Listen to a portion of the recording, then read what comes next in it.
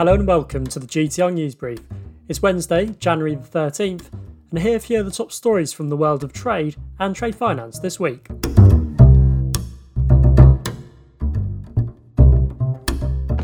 British manufacturers say that adapting to a new trading relationship with the EU poses the greatest risk to their 2021 business plans. That's despite the two parties agreeing a last-gasp trade deal in late December. According to a major industry survey carried out by PwC and Make UK, businesses will again be faced with a myriad of challenges this year after months of adapting to COVID-19 containment measures. However, with a vaccine on the horizon and adjustments to working practices and supply chains already largely in place, manufacturers' greatest concerns are around potential customs delays, increased regulatory costs, and pressure on input costs due to Brexit. After much anticipation, the African Continental Free Trade Area came into effect on January the 1st, having been pushed back 6 months from its initial implementation date. All African Union members but one, Eritrea, have signed the deal, and 34 out of 54 signatories have ratified the agreement, which eliminates tariffs on 90% of goods produced on the continent. But for the FTA to be successful, bankers have told GTR that countries must address more nuanced non-tariff barriers and build regional value chains. A raft of new US sanctions guidance and designations made 2020 a challenging year for banks involved in trade finance, and though the overall value of financial penalties handed out was low, legal experts don't expect an easing off under the incoming Biden administration. The total value of settlements and fines paid to the Office of Foreign Assets Control, the US sanctions regulator, was $23.6 million last year, a substantial drop from 2019's figure of nearly $1.3 billion.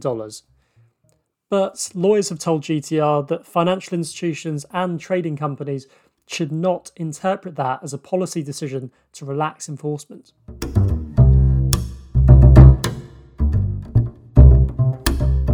2020 was a chaotic year for trade and trade finance. There was a string of fraud scandals and allegations, and COVID-19 lockdowns had a severe impact on global trade. The GTR editorial team ramped up our efforts to ensure we stayed on top of all the trade finance news that matters. And we thought in this week's episode, we'd give you a breakdown of our most popular articles in 2020.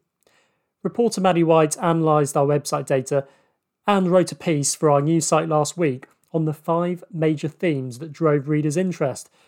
I spoke to her earlier to find out more.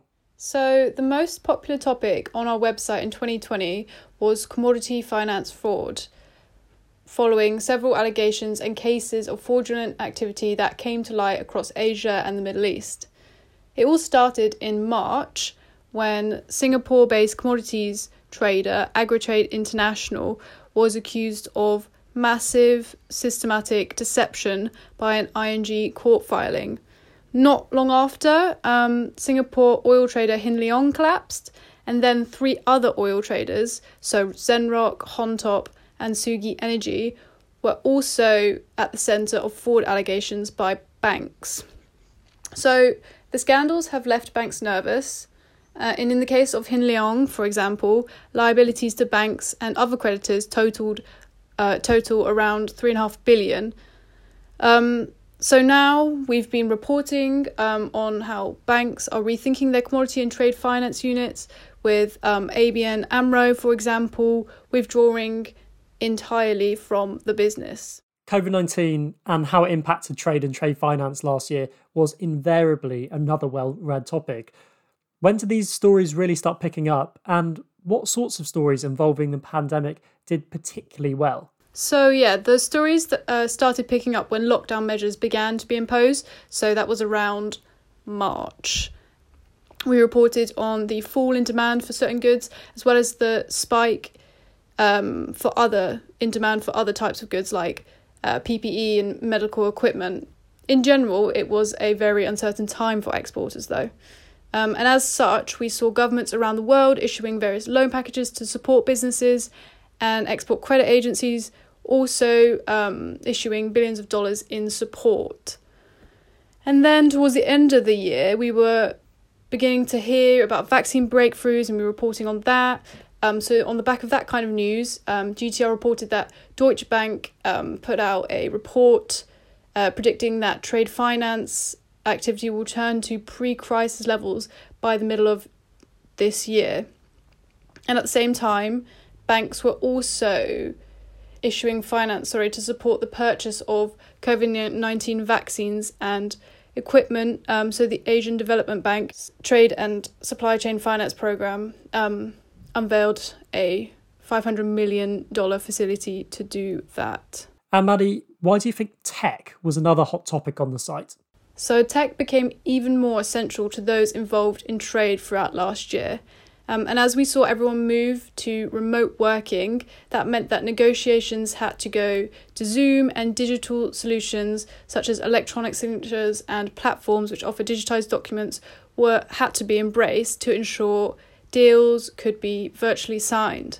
And so alongside that, which was kind of more essential, GTR also reported on the progress of some more disruptive platforms like Contour, as well as those that were not doing so well. So in June, we saw that WeTrade, for example, cut around half of its workforce after struggling to secure funding from several of its investors.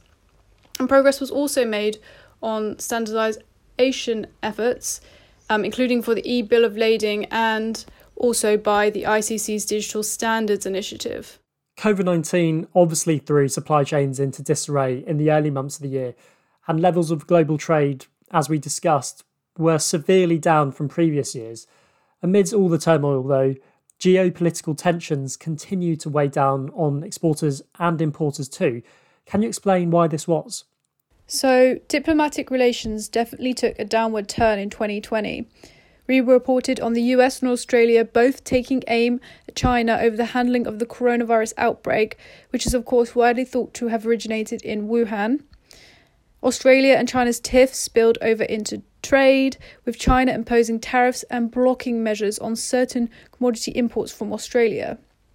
Then elsewhere, we saw the US face a polarising presidential election that would see a record number of votes counted for several days, and which culminated in Joe Biden being declared the winner.